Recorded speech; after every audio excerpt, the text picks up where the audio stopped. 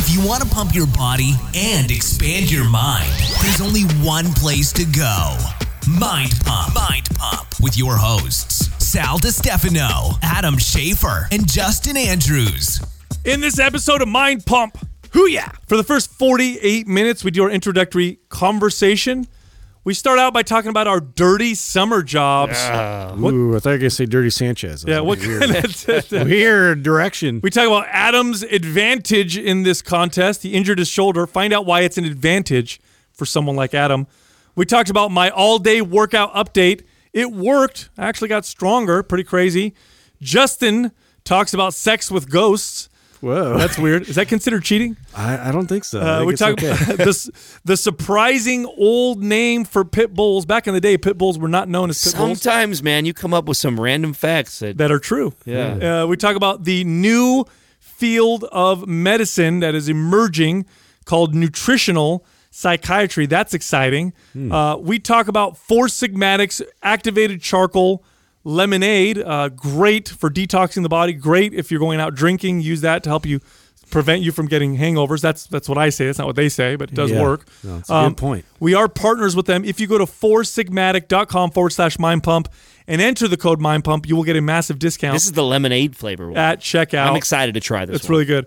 Then we talked about relationships as a partnership, and Justin's big trip is coming up, which is kind of cool. Ooh, I'm so excited. It's very cool. We talked about FitAid for a second also. Listen, we got a hookup for you at FitAid. If you text Mind Pump to the number 474747, you'll get 2 cans of FitAid for 99 cents. That's under $1. One word, Mind Pump, and the text message is 474747. Thanks again to Country Adam. Then we get into the questions. The first question was, y'all come back now. How have Justin's kids' diets changed since switching to carnivore? Shoveling those steaks in there. Yeah, so their diets have changed as well. I don't think they're doing carnivore, but everybody's eating more high-quality meat. Now, we are sponsored by ButcherBox. If you go to butcherbox.com/mindpump, we got an even better deal for you now. We actually negotiated something pretty awesome. Here's what you're going to get. Free bacon. Yes, I like it. 2 ribeyes. Even better. $10 off and free shipping off your first order. Jeez, you're going to get you don't get that? What is wrong with you? All kinds of free meat. Then we get into the next question. The next question was, how do you explain the benefits of weight training to old school martial artists who think, if you lift weights, you're just going to get slow and muscle bound? Is lifting weights beneficial for people who want to perform better in martial arts, including the classical martial arts? Boy, school me on some Be Bruce. like wind. Yeah, school me on some Bruce Lee right here. That's right. The next question was, do we think that banned substances used by high achievers aren't actually bad, and the government just doesn't want normal people to become more awesome? Are they holding back the superhero serum? Is there a conspiracy going on with the government? Of course there is. You're talking. Nah, they wouldn't do that. Yeah, you're talking to Sal. No, they're super yeah. And the final question was, what are the most beneficial habits that all of us have implemented, that's easy for me to say, into our daily routine? So we talk about the things that we do every single day that we've noticed a lot of benefit from. Also, I'd like to mention this month, MAPS Performance. This is actually, MAPS Performance is one of our most expensive foundational MAPS programs for good reason. It's quite unique. A lot of programming went into it. It is a functional athletic muscle building program with a mobility focus. So if you want to move better, perform better, you want more stamina, speed, strength, and you want to look like a badass, MAPS Performance is the program for you, and it's very different from traditional workouts. Now it's 50% off. We've cut the price in half, but you have to enter the code GREEN50. That's GREEN, the number 50, no space, and you'll get 50% off at checkout at mindpumpmedia.com. We also have bundles available there. This is where we take multiple MAPS programs and put them together. We have a sexy athlete bundle, we have a build your butt bundle, and we have a super bundle. These are where we take all these programs and discount them for specific needs or specific goals. All those bundles, plus the 50% off MAPS Performance with the code GREEN50 is available at mindpumpmedia.com. And I think we got a new YouTube video coming up. Adam, didn't you teach something new on there? Yeah, well, we did a whole series. The one that's dropping today that'll be up live is the only way you should be doing a flat dumbbell bench press. And these are just kind of like little tutorials with all the best cues that I used to give to clients teaching. So it's getting a great feedback so far. And then hopefully going forward, what we'll start doing for you guys is on the podcast sharing what YouTube video is going up live, so you know what's trending currently right now, because I know we put out so much content. And that's at Mind Pump TV. That's right. I'm so excited that I brought my boy to work today, and we have a bunch of work for him to do. Yeah. I'm just so happy. He's in the back right now. I know. And he's doing a bunch of shipping for us. So he's just mundane, find the right shirt, put it in, close it, put the label on. I asked him, I said, how many shirts do you have to do? He's like, all these labels, a whole bunch of labels. Like, good. This is good. Nothing makes you happier as a parent than watching your kid working. Like, For your company. Yeah. especially for your company. Yeah. I mean, because there's two main reasons why I'm excited. Number one, it's free labor. Number two, it's no, this is the real reason. Man, it teaches kids responsibility. It teaches them how to work and how to perform. Yeah. And I want him to learn with me, not with his first real employer, because I could actually, I'm gonna have a little more patience and stuff. But he's a good kid. I'm real excited. But come on, yeah, dude. he'll be fine. And I was telling him earlier, I'm like, he wasn't complaining or anything. He said, but man, when I was your age, when I was 13 in the summer, my dad will wake me up at 5 a.m. Okay, so it's 5 a.m. in the summer. First of all, for a 13-year-old, you might as well wake me up at 1 a.m., you know? You might as well not sleep at all. Yeah, because I bet you there was some times where you did, because I did this too when I had to get up super early and work. I'm like, sometimes I'd be like, oh shit, it's already midnight. Yeah. I'll just play video games for another 4 hours and go to work, and then I'll sleep the next day. Oh man, no! What I would do is I would sleep in the work van on the way there. Yeah. So, and you know what's funny about that? So he'd wake me up 5 a.m. and it was always the same way. Like moms and dads, by the way, wake up their kids very differently. Oh, my mom would come in, Sal. Like lightly, brush your arm. Wake up, honey. Yeah. Wake up, honey. It's time to get up. Yeah. Yeah. My dad just turns a light on, pulls the sheets off me. Let's go. And it's like, I got 5 minutes. Oh, get up. We're already late. Yeah, exactly. Yeah. So I'd get up and then I'd sit in the work van and I'd nod off. And my dad used to love doing this with me. So I would first I'd sit in the passenger side, but then we'd go pick up his helper because he would have a helper. So we'd have to drive somewhere. So then I would sit in the middle, and he had it was a wood box that was in the middle of the two chairs in the front of the work van. And the wood box served as that's where other tools were stored. But that was also my chair.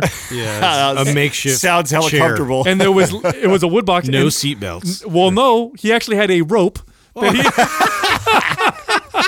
he made. Oh, that's better. I'd put it around, and that was my seatbelt, and sit there. And then I'd start nodding off. And then that's epic. And then what my dad would do is he'd slap you every he'd pump the brakes real hard to get me wake up.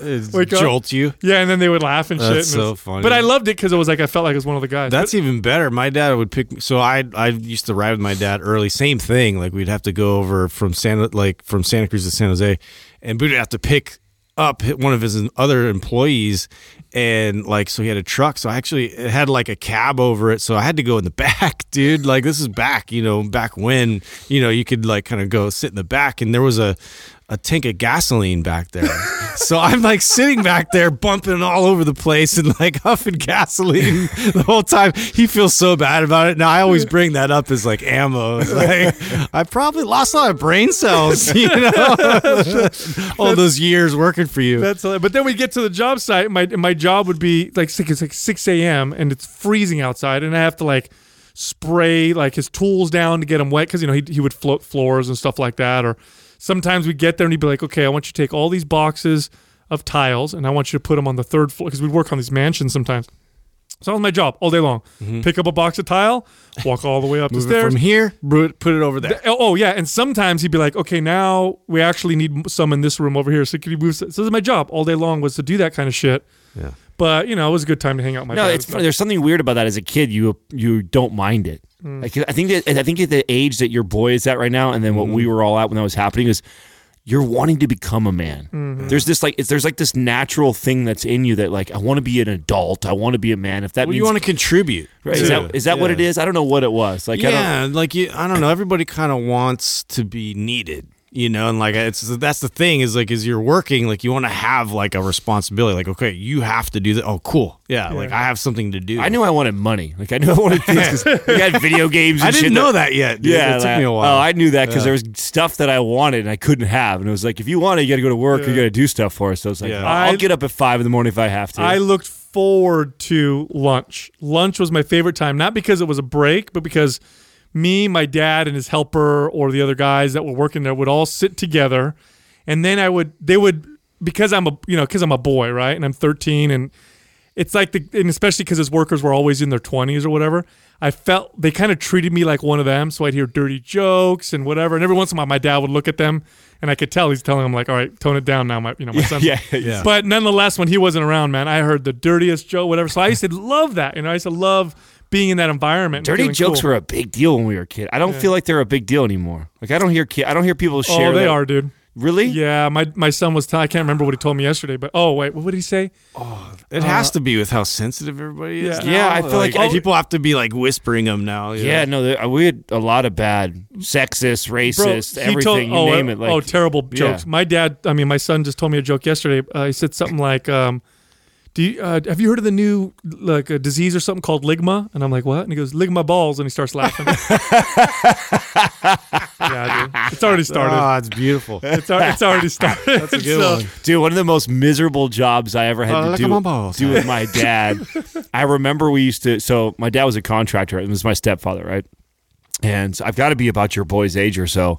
And I wanted to make some money. And he's like, he had this summer gig. And it was a new development. All these houses just got built. So we roll up to all these brand new houses. Nobody lives in them yet. They don't even have fences yet. And that's what we're here to do, is to connect all these track homes, all the fences. And like I'm looking down the row and there's, like 20 houses straight down. He's like, son, we're going to build the fence for all these houses. And it's like, all right, cool, Dad. What does that entail? Like, I don't know at that age, right? And it's literally all you're doing is digging post holes and mixing cement. That's like literally the entire day. Like those two things have to be like two of the most miserable, like blue collar things that you could possibly do. Yeah. Digging a post hole, especially like where we were at too, like just red clay dirt. Oh, it's like impossible. Oh, just break through. To break through. I mean, I would work on one post hole for like an hour just to get it to where we could get something, to get one post in it. Then I'd go have to mix the cement. Roofing and plumbing. Those are my two least favorite. Like in the summer heat and then being under the house and having shit like human shit near you is like not ideal. I didn't mind roofing as much. Roofing, I thought there was something. My dad used to do this. Man, I thought it was so impressive. He used to run across the house, like the beams. There's gaps, down, and he could run across them. Oh my God! And then roofers are like spiders, dude. And then when he would lay, like it was, he's teaching me how to nail right and how to do it properly and everything. It'd take me like 6 strokes to get it good, like to get a sink of nail all the way in to like start the framing of the house or laying the plywood down on the roof. And he would grab a fistful of nails like this, right? So there'd be like 40 nails. And he does this: tap, sink, tap, sink. Yeah. And it was just it was so fascinating. Like a machine. Oh, it was so cool to watch. Like the nail gun isn't that much faster than what he could. Dude, that's when you see skill in place. Like every day, like doing the same thing, you get so efficient at it. Dude, So I used to when I first was started going to work with my dad. I was around. I think he started bringing me around 9 years old, but I didn't really work. 9 years old, I'm just kind of hanging around. So he would do it occasionally, but I don't think he brought me all the time because he had to kind of watch me, right? Because I'm 9 years old. But around 12 or 13, I'm actually paying attention. And I remember I had this image of my dad at the age of 12 and 13 where, my dad he only went up to second grade in school. He was very poor growing up in Sicily. And so at the age of, right after second grade, he had to work and he had to make money and try and give it to his mom to help support the family. So I always thought of my dad as this very hardworking, strong dude that didn't know much. I always thought, he doesn't know much because he didn't go to school. And I remember when I was 13 and my dad was doing this huge, like fireplace. We were I don't remember where this house was. I think it was up in Atherton. And my dad had built himself a reputation in this country really early he was just a craftsman. He was really good. And remember, he'd been doing this kind of work since he was a child. So we were doing these huge walls, and it was very intricate detail with the marble and stone and whatever, and they want these designs. And I remember watching him, and first he floats the whole wall, which, that takes a lot of skill. But then when he's got it all floated, he takes the, what's it called, the line with the chalk line? Yeah. And he's sitting there, and he's doing the most complicated math that I'd ever seen, right? Especially up until that age still. And he's measuring everything out. He's doing all these complicated designs, and he's doing all this math. And I'm looking at my dad, and I'm like, how are you doing all this? And he goes, well, this is just math. I got to figure out where the full pieces are going to be, where the partial pieces are.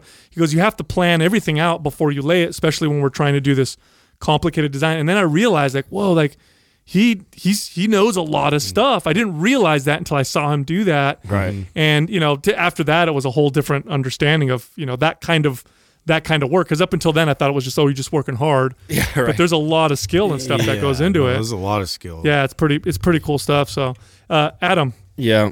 let's talk about your shoulder, bro. Oh, dude, come What's on. going on? Just so you can rub it in. Grumpy Bear's back, man. You know That what, sucks. dude? Fuck, I'm in bad mood today. I wish this didn't happen. I'll tell you why. Not because you're injured and it's going to slow down your progress, because I know how dangerous you are when you're an underdog. And this is just making you even more of an underdog. And now you got an injury on top of it. You're going to be very motivated. I was like, if everything's going good, he's going to fuck up here and there. Now I know you're going to This be. is part of his strategy, so we don't hammer him so hard with our insults. I just know, dude. I know now. He's Bring it, dude. Yeah, see? Bring it. Yeah. I swear, I sometimes don't I want go to kick him when he's down. I'm just supposed to be that guy, dude. But that's not supposed. Nothing's supposed to be easy, man. Nothing's supposed to be. So what easy. happened exactly? I wish I could say exactly what happened. What I know is that I was training back 2 days ago, and great work. Had an incredible lift, such an incredible lift that I overreached probably. And so I didn't probably need to do as much as I did. And we talk about this on the show all the time, that we're just as guilty of doing this as the average Jane or Joe that we train. I'm highly motivated. Oh, that's right. And you told me you were on the computer afterwards. Right. So the day before, I had lifted back, really, and I knew I was going to be sore afterwards. And I was kind of stretching that. I wanted to kind of see where I was at. So I knew I was pushing my limits a little bit. And fine, I was totally safe, didn't hurt anything, mechanics all good. I wasn't doing singles or anything crazy, but I was lifting heavy and a lot of volume, knowing that I'd probably be a little more sore than what I had been before. And I was definitely feeling my back tight, but totally fine. But that in combination with it just so happens to be the next day, we just got all our patio furniture. Patio furnitures are all set up. I've got our cool new Felix Gray glasses on. I'm like, I'm going to just chill out on my patio, smoke a joint, and work for 6 hours on the computer. So literally, that's what I did. I was in such a happy place, dude. I'm in such a good mood. Workout regimen's good. I had my chicken salad next to me. I'm working, and I must have sat there for 6 hours. Chirping. 6 hours in the same position, just rounded shoulders and forward head. And when I stopped and got up, instantly I felt this just pain in my shoulder, and I was like, oh, and I tried to posture all the way up, and then it just felt this nagging pain, and it just hasn't gone. Well, yesterday when we went to go see Brink, you had some temporary relief, and he took you through some pretty wild ranges of motion, but it wasn't passive. You were taking yourself through the range. Right. Which is good, because it shows me, obviously we can see that you have the range of motion. Right, I know So I'm not nothing's injured. torn. Yeah, I know I'm not injured. What's crazy is it could be I am just that sore. I might have just got it that sore. And then you add into the next day that I did bis and tris, so my bicep got really tight. So everything just kind of that's overlapping over the top of the shoulder is just, I think, pulling on it. And then you add in the fact that I was sitting in that rounded position. And so I think I'm just an awful soreness that I've never felt before, and it aches. It's making the actual shoulder ache like crazy right now. This right here you just gave me that I rubbed all over it is at least giving me oh, that's what I smell. yeah, it smells like the locker room. Yeah, right? Like the old smells guys. like old man, getting ready for basketball. Dude, That's what it smells like. did I ever tell you about the time my buddy he was gonna have sex with his girlfriend, and they were gonna do butt sex, and he was in his he's gonna do anal with her. Oh, nice. And they were in the car, and it was dark. It was at night. He's sneaking around because he's a teenager or whatever. And Ooh, sneaky butt sex. he brought a tube of lube in his gym bag, but he also had a tube of something like that, which is for No, he didn't. He did. Come No on, bro.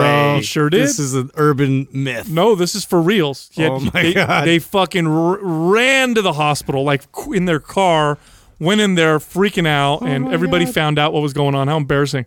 Because he grabbed the wrong tube, squirted it on, started, and you're in that fucking that, and it was one of those.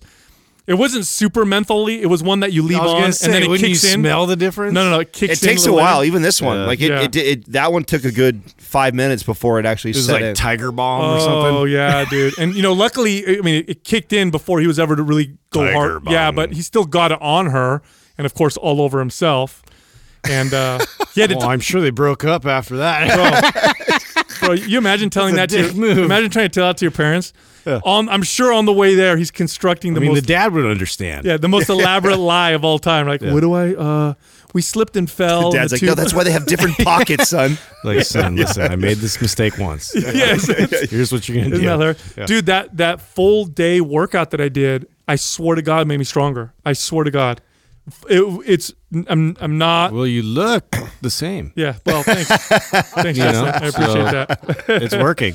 I took some pictures because I know it, so I know you're lying. But no, I actually am stronger in the lifts that I did. That day. I'm serious, bro. I want to do it. Like, let's Yeah, put this we're- out. we're gonna- we're gonna do Stop getting injured. Adam, Right. you know what I mean? No. I'm going to be fine. I can already tell I'm going to be fine. I'm going to be okay. It's just going to take a few days. It's just, Yeah. like you said, it's a small little setback, which I'm not trying to have right now. You know what I'm saying? Like, if it was any other week or whatever, like that wouldn't be You're a big getting deal. set up for something. That's the way I think. Something's Yeah. you're getting tested in they're all Still? Still? well, Fuck, dude. whatever you're supposed to learn hasn't been learned yet. Apparently, it's all physical You're going stuff. to turn into a butterfly. Or Like something. think about it, it's all this physical thing. Well, I mean, let's be honest. and I'm not saying you deserve it. That's not what I'm saying. I'm saying let's be honest. I mean, there's no doubt in my mind that when we decided to do this, I would never think about competing right now. Like my metabolism there, my volume of training bro, is there. he's talking shit. He's like, oh, it's easy though. It's just Alan and Josh. That's Yeah. exactly what I Subtle- thought. I told subtle shit Katrina, I'm talks like, of it. she's like, you think you should be training like Yeah, this right now? he's Nah, just it's playing with us. lightweight, honey. Don't worry, lightweight. Lightweight. I'm so glad this is recorded. I'm gonna play this clip. Yeah. So yeah, no, this would not. But on the real, take away my injuries, bullshit, excuses, and hormone shit, whatever.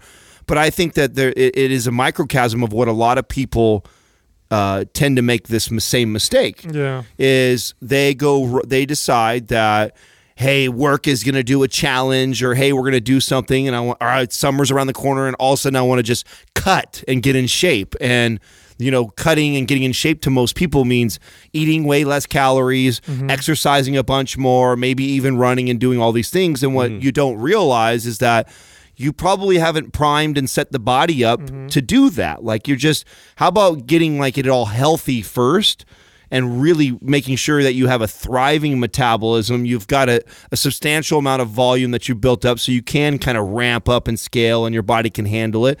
And I wasn't in the most ideal place to head into a competition, and I'm competitive as fuck.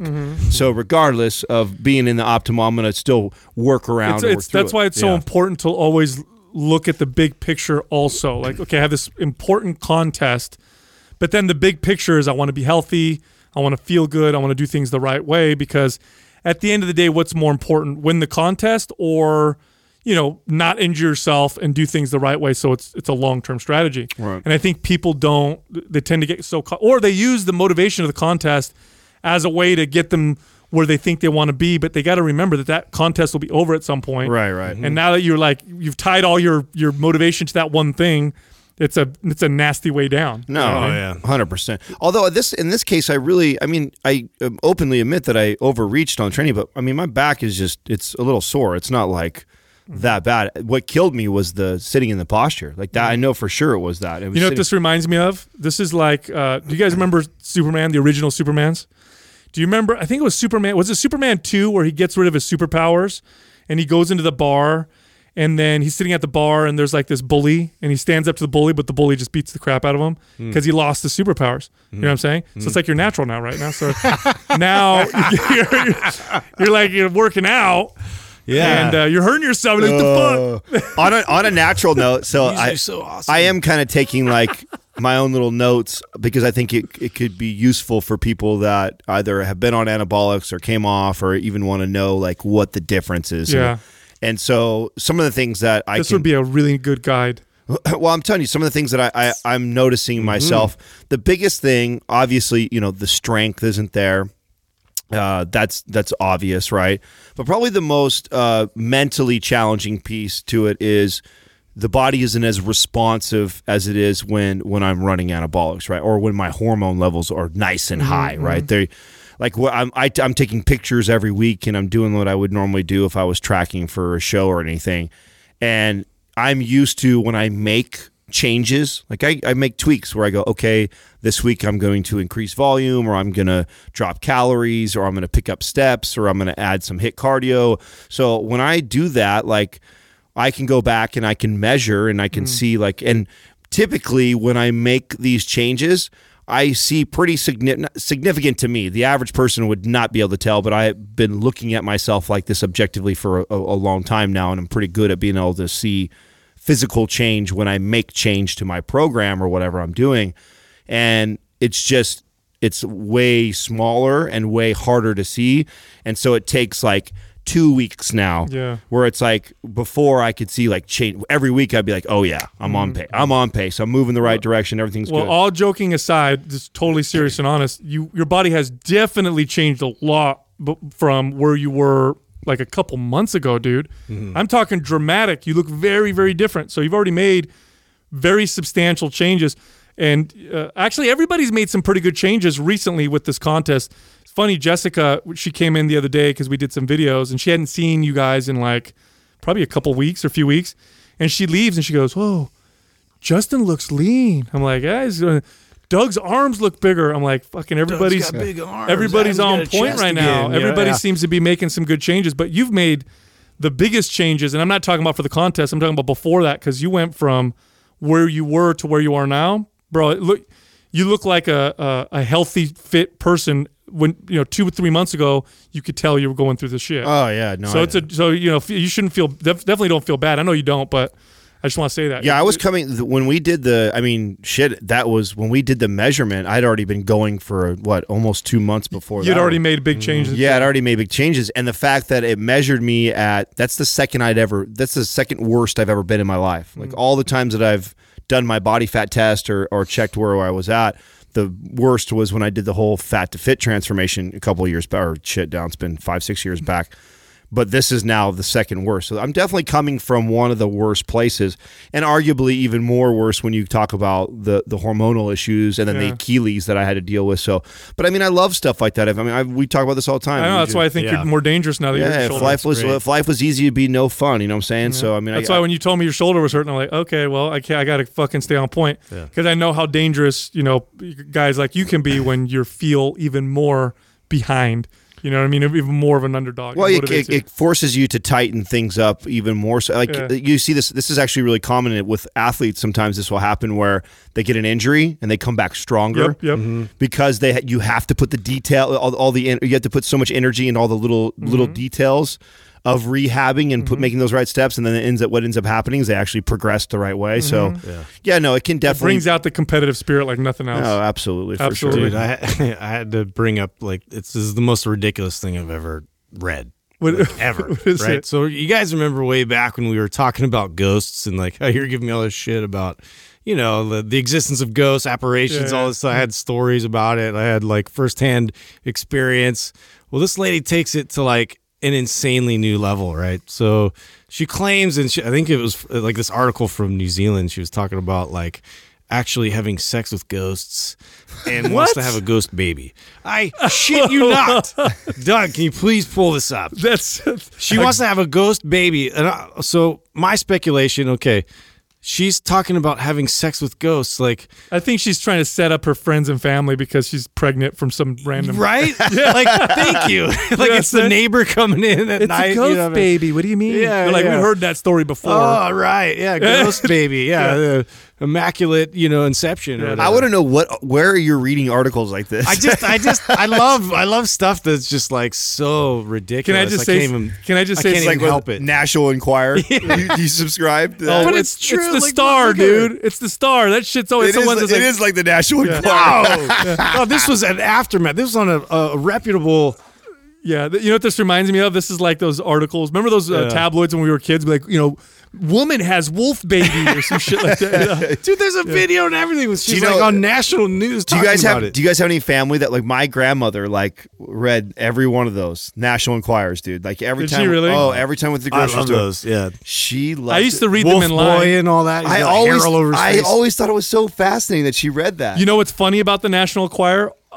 Although it was all bullshit. Every once in a while, they would drop some crazy real news. They were Well, always the ones that dropped you can count on them to get the shitty picture of Brad Pitt or Tom Cruise on the beach with his girlfriend in his gut. You know what I'm saying? Like you could count on them to get some dirt like that. Yeah, that sucks. Like, you always got to watch out for those like photographers. Did you see the one that was going around with Tom Brady? Everyone was giving him. No. Oh, you didn't see that? I think so. Yeah, Yeah, where yeah. he looks kind of out of shape. Everybody jumped on that. Oh one. yeah. Who cares? The bunch guy of haters. performed. 40. Yeah, and he performs at a ridiculous level. I don't think Bunch he of cares. haters. Yeah. Poor dude. So you know what this reminds me of? This woman having sex with a ghost. So remember Ghostbusters? Yes. When- that one scene where she goes down on the Yeah, guy. what's his name? Is it Was it Venkman? Ray? Ray. It was Ray. Yeah, he's laying down, and then the ghost pulls his pants down and gives him a blowjob. Yeah. So when I was a kid and watching that, I was going through puberty, and I watched that shit, and it really, I was like, oh man, this is making me. And it was just imagining some ghost. Bro, I literally had I really was like, I had fantasies like, please, I wish a ghost would come into my room Come at on, night. ghost. and- You're on the Ouija board. You're all like, So you told me about trying to this. summon it. You told me about this lady. I'm like, oh shit, it happened. yeah. Yeah, I wish Yeah. that was me. She was even in the interview. She was described. So the lady was like serious, like talking with her, like describe, how does this go? What is the sex like and all this stuff? And she's talking about it like, it's light touches at first, like at first I knew like a presence was there, and like she was like going into great detail about how like it would touch her in places and all this stuff, and I'm like. That sounds boring. It's like a cat or something, like just brushing up against you. That's like when you're a kid and you tell your friends, "Oh, I have a girlfriend, but she lives in Canada." she's in Canada. This is just to the. She's a model. Yeah, this is. She's a traveling yeah, we're model. gonna have a ghost baby. This is to the 10th degree. She's 30. Here's it. She's not married. She's 30. She wishes she was in a relationship. Her friends are like, "Hey, what's going on?" She's like, "Well, I do have sex with a ghost." I gave up men for ghosts. Yeah, for They ghosts. She's not bad looking. They make more sense. Yeah, she's not that unattractive. No, she looks like she could. She's obviously crazy. You know Yeah, what I mean? like, come on, and why would? I mean, this is like attention. Why do you want that kind of attention? I don't know. She just wants attention, in general. Dude, I need to comment on you guys posted on your Insta stories a couple days ago your pictures of yourselves when you were kids. Oh yeah, Bro, I did see. Yeah, Adam did his too. You guys were adorable. You see who else that? What the that's, hell happened? That's Brett with I us. don't know That's what Brett with me too. Yeah. Bro, you were a cute ass little kid with your cheeks. Justin with the bee stung eye in the picture. God, dude. You look like a rascal. Yeah, You look like the kid that you're like, oh, I gotta watch that kid. Yeah, I was kind of a rascal. Adorable kid, adorable.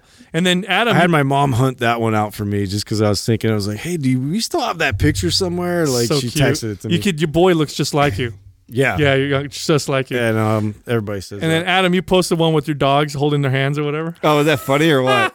That's Katrina got that right. Now, are they they're looking out the window? because they're two boys? Do they ever hook up? Is there ever a little gay love going on? So it's funny because Because they don't got girls, you know what I mean? yeah, and neither one of them are neutered, so they both have their moments, right, where you could tell like they're horny, right? need some And- bang time. And what's funny though, that they won't allow the other one to mount the other one. That's exactly how they end They up. getting both it. want to be the top. Yeah. Yeah. They're It's not a good match. Yeah, there's no like that's You need to part get of like a stuffed animal. that's part of why they fight. Yeah, no, they have that. Like Bentley gets his bed and he like paws his bed and mounts it and goes to Arlo town does on the it. same thing. Yeah, he like goes- puts it in his mouth and just yes, goes to town on it. Bro, you got to get him like a. He's got a pig. You got to. What do you mean? He's got a pig. What's a pig? Well, he has like a his own. stuffed Yeah, pig? he's like a good sized stuffed pig. Yeah, we can't. You don't. Aren't there other that a female hole in dogs it? that owners that'll say, "Here, let's let them I don't know, dude. I haven't knocked on any doors saying, "Hey, do you mind my dog fucks your dog?"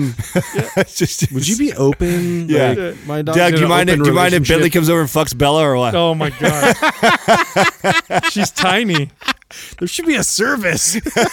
like a dog prostitution Swipe right. service. Yeah. When I was a kid, my dad had a pit bull, an Amstaff actually, which is same difference. But anyway, big, muscular, strong dog. It was a 90-pound pit bull, and then he had a friend who had a 40-pound red-nosed pit bull, and he wanted to breed them for puppies.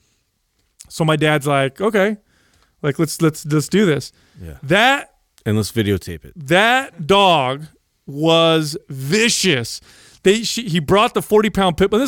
Our dog's way bigger, and he kept trying to go near her, and she would growl at him. And then finally, he tried to mount her, and she just went at him. Yeah. And my dad was like, it was the funniest thing to watch him try to be nice, and her just push him away and push him away. She wasn't feeling it. Yeah, and then finally he just kind of held her down, and then she kind of gave in. And when I got older, he told me about this, and he's like, it's funny because she wanted him to do that because then she was nice to him. So it's so funny. Putting up a front. Yeah, The boys won't put up with. You'll see. Bentley will do the same thing. Bentley will walk over and kind of lick Mozzie's ear and kind of you can say smell him. Like, and hey, man, I'm and you gonna see try. Mozzie kind of lets it happen a little bit like that, and then as Bentley starts to go around the backside of him, he'll turn around and nip at him real fast, dude, and then they'll get into it. They get into it a lot, man. That's hilarious. I've had dogs. prison. I've had dogs my whole life, and I've never had dogs that fight as much as these two fight. Man, they fight a lot, man. They really do. But it's short lived. They don't normally hurt each other. Like Bentley got his nose opened up the other day that I told you guys that Katrina freaked out about. They're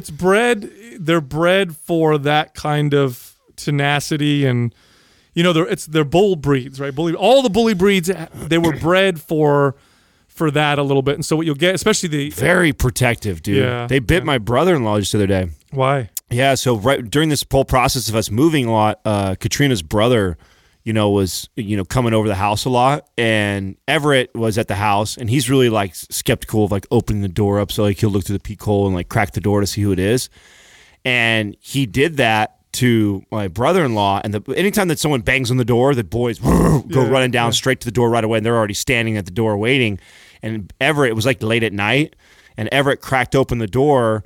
And just a couple inches to see who it was, and Andy, my brother-in-law, just pushed the door open. And when he pushed the door open and he stepped in and pushed Everett back, and he was just playing with Everett, he was just open the door, and he kicked open the door, and Bentley jumped up and whack, bit him right on the hand, right. And Bentley he knows who he is, but because he came in, it was He's instinct. an intruder. Yeah, because he came in like that, he nailed him good too. Dude, dogs are amazing animals. Humans, we would not be where we're at today without. I know. I think it's. dogs. I mean, I felt bad for my brother-in-law, but I think it's dope that they're like that. You know, what I'm saying that they're trained to protect. When they were little, I would pretend I was beating up on Katrina, and then have them come get me to get off of me. Grab my leg and bite onto me and stuff like that. So I've taught them like that. If anyone ever attacks any of us, for them to defend, and they do. Pit bulls used to be called nanny dogs. That was the nickname for pit bulls back in the day. Oh, really? Yeah. So I didn't know that. Yeah, pit bulls have a bad. Just make that up. No, that's true. Pit bulls have a bad rap now, but back in the day, the nicknames and Mary names that were called were nanny dogs, Yankee dogs. They were all American dogs. In fact, the Little Rascals, the old TV show with the kids with the ring around that eye. Was that the one? Yeah. That was a pit bull. It was a pit bull. And see, there you go. For over 100 years, pit bulls were babysitters, and it's because they are fiercely protective, and they were also. Here's the thing about pit bulls that a lot of people don't know, because they have a bad rap, right? They were bred to, be protective, and they were also bred to have dog aggression, which is why you have to really socialize them well. But they were bred to not have human aggression at all. And that's because in a dog fight, if any of them turn on a human, they lose the match right away. So they were always bred to be very, very good with people. And so it was a big dog that was kids could, and people who own pit bulls and raise them right know, your kid can jump on it, could pull on their ear, could bite their tail. Right. And they won't even flinch. It's they're whatever. They're very, very good with kids. And back in the day, and then, of course we had later on, you had, drug dealers and shit like that who would buy them because they look so muscular. And it just gave them a bad rap. Yeah. But pit bulls and those bully breeds are they're they're active, so you got to make sure you're active with them. Not all of them, like bulldogs, not necessarily, but you got to be active with them. You got to train them. You have to be alpha because they are a very strong alpha type of dog. Yeah. But otherwise, they're an incredible dog. I've had them my whole life. Always had a pit bull. No, it's good breed. Yeah, the next dog I'll get will probably be another. I like the Staffordshire Terrier, the original English one. Have you guys seen those? They're small. They're like 30, 40 pounds. They look like a little tiny pit bull. And those are the original ones that were brought over from England before. They look tough for a little dog. Yeah, they're cute. You know what I mean? looking. Yeah, I enjoy them. Dude, I read an article I wanted to bring up to you guys. It's kind of cool. So more studies are showing that what you eat affects your mood. Now, there's the picture of the dog. How cute are they, huh? Oh, yeah. So, and this to me is a these are studies. When they do these studies, I always look at them and I go, well, duh. But you know how the medical and scientific community are. They need to see these placebo-controlled, large studies in order to confirm what the anecdote has been for a long time. Because you ask any parent, does the way your kid eat affects their behavior? Any parent will say yes. You ask any trainer, does what you eat or what your clients eat affect their mood? They'll say yes. You'll ask people most of the time, so I feel better when I eat this way or not. But the scientific community has been lagging. But now we have studies showing that it does, and there's a whole new field of science called nutritional psychiatry. Nutritional psychiatry. Yes. Wow. So if you go in and Somebody was telling me that the schooling now to become a psychiatrist, they now include that. Wasn't it That Christina seems Rice insanely Yeah. that was progressive. talking to us about this? Yep. Wow. Yep. Because back it wasn't included, right? No. So this is a Or new now all of them do, I think. this is a new burgeoning field of medicine, and I think it's Ooh, I like that word. amazing. Burgeoning. Yeah, burgeoning. it's Is that a good. word? That's a good one. Yeah, it's exploding, growing. Burgeoning. Burgeoning. Do you get you have one of those Burgeoning calendars in at my your house, pants. like the word of the day, where you tear off every day? No, and I know I come across as a pompous asshole sometimes, but it just comes out my mouth like that. Yeah. Look up burgeoning meaning. Make sure I'm right there. I haven't heard that word in a sentence. You know what I mean? Increasing I like it. rapidly. Yeah. But anyway, so there was a study that showed from Johns Hopkins University that consumption of meats cured with nitrates can contribute to episodes of mania. So for people who are bipolar, probably a good idea to avoid those kinds of foods. They also show, there's also studies now showing that diets high in fruits, vegetables, proteins, and good fats, basically a low inflammation type diet, really works well on depression. And some studies show, and I say cure depression. They're showing the effects now of food on ADHD in children, which we've all known for a long time. But this is now it's a Western medical field where they're going to study these things. About time, dude. I Dude, know. we're literally we're 5 to 10 years away from you go to the doctor and you say, I'm anxious, I'm depressed, whatever. And they're going to say, instead of saying, okay, well, behavioral cognitive therapy and antidepressant, they're going to say, well, let's talk about your diet. Right. You know what I'm saying? Which is a conversation nobody's had in that situation forever. No. Now, here's the flip side of that. How do you think the food market's going to react when that becomes mainstream? Oh, man. You know what I mean? Yeah. Like whole categories. Quality is going to be sought after. There's going to be degrees of it right all over the place where people are going to compete with that. I'm sure. I think there's going to be whole products that are going to be That's what and I'm saying. for That's anxiety. that's what we'll do. 100%. That's what I'm thinking. I don't think it'll be like. I think there'll be. Let's make something that we can package and say, oh, this is for depression because it's. Oh, I see. Like it's this, and this, right? Yeah, Therefore, we can say it's our. They're going to have to word it differently because you can't make those. But I think so. Right, like it'll be called it will increase mood, right? Yeah. Mood increaser. Sunny foods for a sunny mood. It will though. That's some shit like Yeah, that. you're right. That's I can exactly see what. that. Enjoy a relaxing meal of of Son whatever. of a bitch. Yeah. Yeah, it can't just be like good foods that you pick up. It's got to be all packaged and It's sold just like supplements. Exactly. They're going to try and capitalize on it. Speaking and- of supplements, I haven't had this yet. Justin, have you had the Four Sigmatic, the lemonade thing yet? I haven't had that I'm one like yet. Mr. Anti the Four Sigmatic. Oh, that's the got flavor. activated charcoal in it. Does it taste now? Can I just take that regular? I'm just drinking or the is it only coffee. for when you take activated for. No. It's got activated charcoal in it. It's supposed to be good for, they'll say, for detoxing the body. Yeah. Activated charcoal's, when it comes, if you have gut issues, No, anytime if you drink alcohol, you were the one that put me on that. Like you put me on the charcoal. Like when we drink or whenever now, like if I eat something that I think is compromising, like okay, I know that my gut is not going to enjoy this. Like after, like going down, it's amazing, but later tonight or tomorrow, I won't feel great. Like it's become a habit of mine where I'll just take a couple charcoal, and it makes a big difference. Huge difference. Yeah, I noticed a big difference. So are you saying that I could take the Four Sigmatic lemonade thing right here? Yep. Oh, okay. Instead of the activated charcoal, and this is better because it has other ingredients. It has chaga in it. Yeah, and so chaga and vitamin C. Yeah, chaga's got the adaptogenic properties, and it's good for. I've noticed for anxiety and stuff like that. It's funny because the whole activated charcoal thing. It's 8 out of 10 times if Jessica drinks alcohol, literally 8 out of 10 times, she's going to be prepared to have a headache and a potential migraine. It's just I'm what with ends up her on happening. that. Like that's why I don't drink, dude. Do you really? Yeah, I just don't feel good off of it. So the last couple times we drank, and we went to when we were in Napa, we did a lot of drinking because we're and it's wine. Wine will give you a headache more than in my experience. Yeah. More than It gives me a bad hangover. no headache. 2 days of drinking, no headache because we did the activated charcoal. So that's crazy. Yeah. So no, ever since you introduced it to me, it's been something that if I'm going to, I mean, I've drank more with you guys in the last year than I had in the previous 10 years, just because of that. Because every time I do, I'm like, fuck. Justin's influence, I think. Yeah, yeah, that is my one contribution. Yeah, you know what? How's that been going for you? Because that was like a regular. It was a big deal. Actually, or are you still doing that, and not telling us under the radio? Huh? No, I yeah, maybe a little bit. You caught me. You caught me. No, I'm actually not having any issues with it. For me, it's just. It was a pretty regular thing, like twice a week, maybe, like just because of like opportunities or like the lack of opportunities. Like it was just a thing that like we'd have a weekend or whatever, and we were just like trying to like relax and chill, and so I'd have a couple drinks, but you don't like see those patterns all the time, how they creep up on you, and it was creeping up almost like on a regular like weekly thing where I'd go like 1 to 2 days where I was like drinking. And so not drinking, I've definitely can attribute like a decent amount of my weight loss from just not drinking. That stuff adds up like really quickly. So now, is that affecting your sex life at all? Yeah, so Courtney's still drinking. She actually drinks this one drink and has shifted from like using like ginger beer and things that have more sugar in it to this drink called White Claw, which is like and I did try it, so I had a sip of it, but like I have to admit that.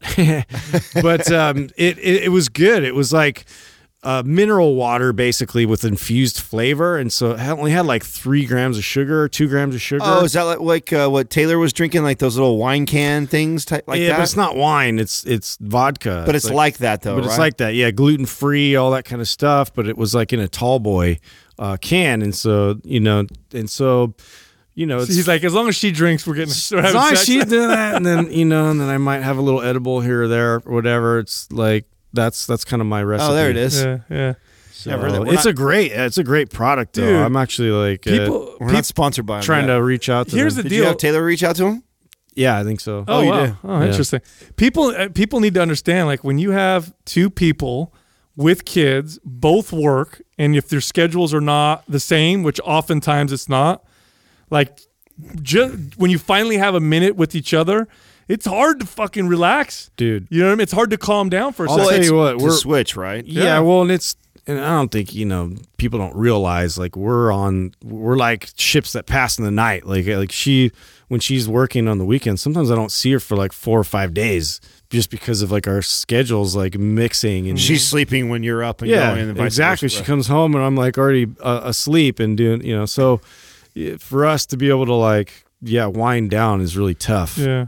And that's the definition of a partnership, I think. You have a family together, and sometimes a partnership, just like in business, it's like, okay, we got to put our heads down and make this happen. We're a team, man. Exactly. And you just remind yourself of that because it can be really difficult. That's one of the bigger challenges in marriages. And, I definitely didn't do it right in my marriage, 100%. And, I'm not going to place any blame on anyone else. I know there's 2 people in every, in that formula, but I can say for myself, didn't do it right for sure. And that was definitely one of the contributing factors to the dissolution of that whole. I can't imagine. I mean, I know how hard it is for Katrina and I, just being two people that work a lot. You know, we just work a lot, but we're on similar schedules, and it still it can be tough. Yeah. And it's not even because we're alone, right? We don't have kids running around, but it's tough to switch your brain from work mode to like, let's have sex or let's be, physical and think like, and it's crazy. And I never thought I'd have, as a 20-year-old growing up, I just thought that was crazy. Like, I'll never be like that. I want sex all the time. Oh, yeah. I'm like, this, I can't wait. And like, my girl will live with me and we're going to have sex every day, all the time. Like, no, it's like. Yeah, we'll catch ourselves just like enjoying, conversation, then watching something and literally like passing out. Both of us. We're just asleep on each other. And it's like 1 o'clock in the morning. And I'm like, oh, no. Yeah.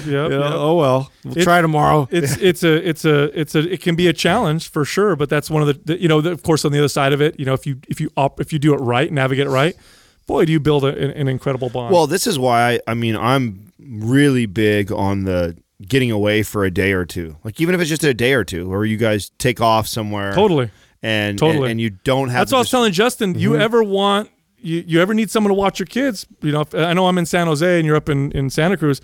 Bro, just let us know. First of all, Jessica is a wizard. She's a wizard with children. Literally a wizard. I've seen her. Yeah, she's great. Yeah, so if you ever want to, take a break, let me know. Do you bring your boys over and we'll have a good time? No, I think it's important. Yeah. Man. I think it's important. Even if you get even if it's just a hotel. Katrina and I love to do that. We'll just drive 3 hours north or south and crash at some nice hotel and do the room service thing and do a nice dinner together and spend 2 nights like that, and it recharges me. It gets us reconnected. We have no distractions. It's always awesome. But you do have your Ireland trip coming up. I do, which we're just getting like really excited just to have an adventure together. It's like something that's a big trip. We're really gonna spend like as much quality time as possible and like reconnecting, like trying to like every day. To me, I told her, I'm like, every day is a date, and so we got to treat it like that. See what happens. The kids are coming though with you, right? No.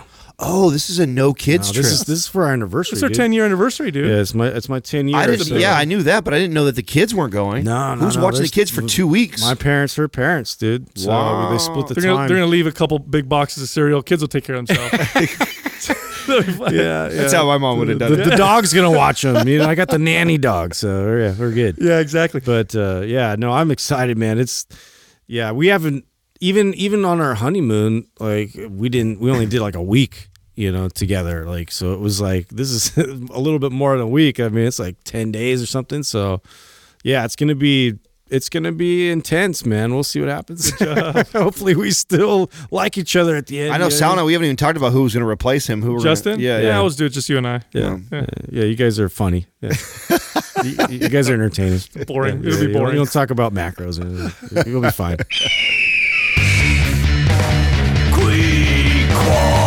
Angle has landed.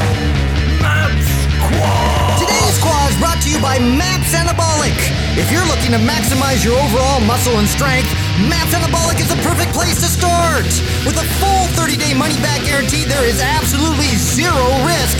So what are you waiting for? Go to mindpumpmedia.com and get started today. It's the motherfucking Quaw. Eagle has landed. Quee-qua. First question is from Average Connor. How have Justin's kids' diets changed since switching to carnivore? Yeah, that's a good question, dude. Are you feeding them the same way?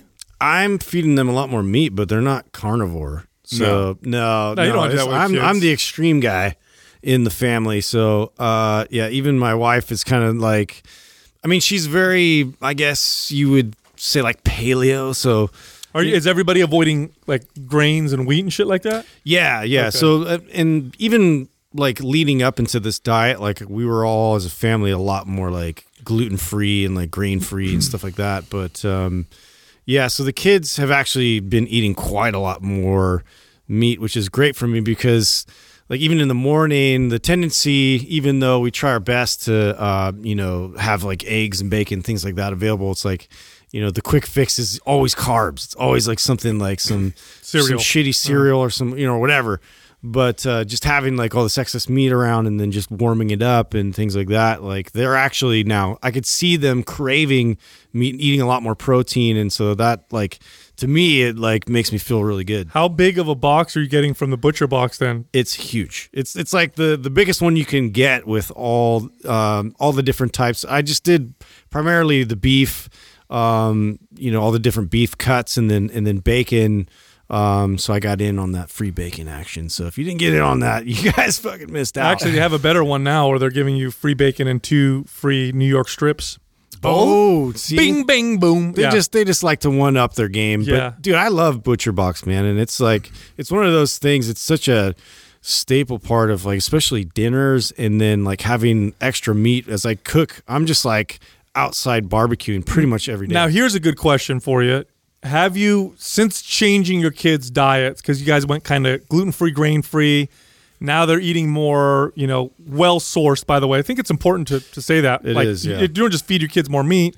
Right. This is like grass-fed, like good quality meat. But anyway, now that they're eating more of that and less of the other stuff, have you noticed any changes in behavior, activity, like that kind of stuff? Yeah, especially in the morning. I think the morning time, it's like there's a window if, first of all, if we don't get up and get them outside or like get going, in time, I'm sure you've experienced this. If you don't like get everybody like on point and out of the house, like it becomes this like stir crazy energy that's just like unmanageable.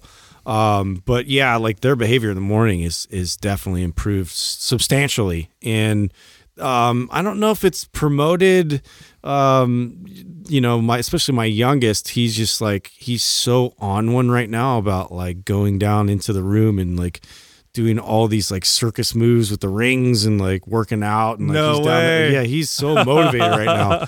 And All by himself? Yes. Oh, that's He'll go, so he's cool. like, Dad, let's work out. And so I can never say no, even though I'm like, some mornings I'm like, oh, I can't, Yeah. I'm like, and so I muster it, but then he'll go now on his own. He'll just go down there. He's like, okay, I'm going downstairs. And I hear him because like he's right underneath us. I could hear like all the chains moving and all that kind of stuff. So That's so cool. It's pretty rad. I just started training my son here and there, and because he's never worked out, and he plays sports here and there, but kids they're just not as active naturally as they used to be. I mean, when I was a kid, your punishment was in the house, like stay home. Mm-hmm.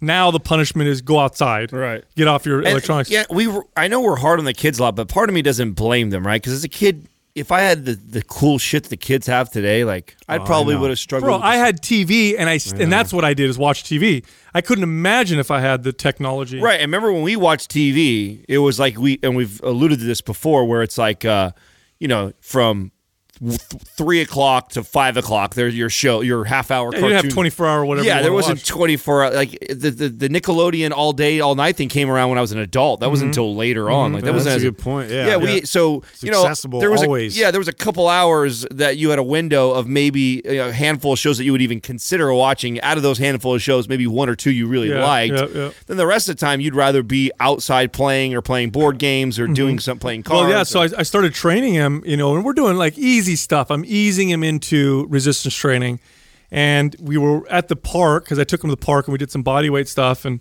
doing pull ups and stuff like that. And he's like, he had this kind of funny look on his face, and I'm like, "What's up, dude? Tell me." And he's like, it's all right. I don't want to tell you." I'm like, "No, tell me. Like, what's going on?" And he's like, "Why?" And he's kind of like having a tough time telling me. And he's like, "Well, why am I so skinny?" And I'm like, "Oh, my heart," because I was very, very insecure about that as a kid. Yeah. And he's got my genes. He's going to be a skinny kid, just like I am, right? And so but then I felt good because he feels confident enough to At least tell to me. ask, right. I would have never. Right. I would have never come out of my mouth. It was something I didn't want to say. So I told him, I'm like, listen, you're, first off, because you're my son, so you're going to have my genes. He's like, but I eat so much. I'm like, well, and so I'm explaining to him how the body builds muscle and what it does.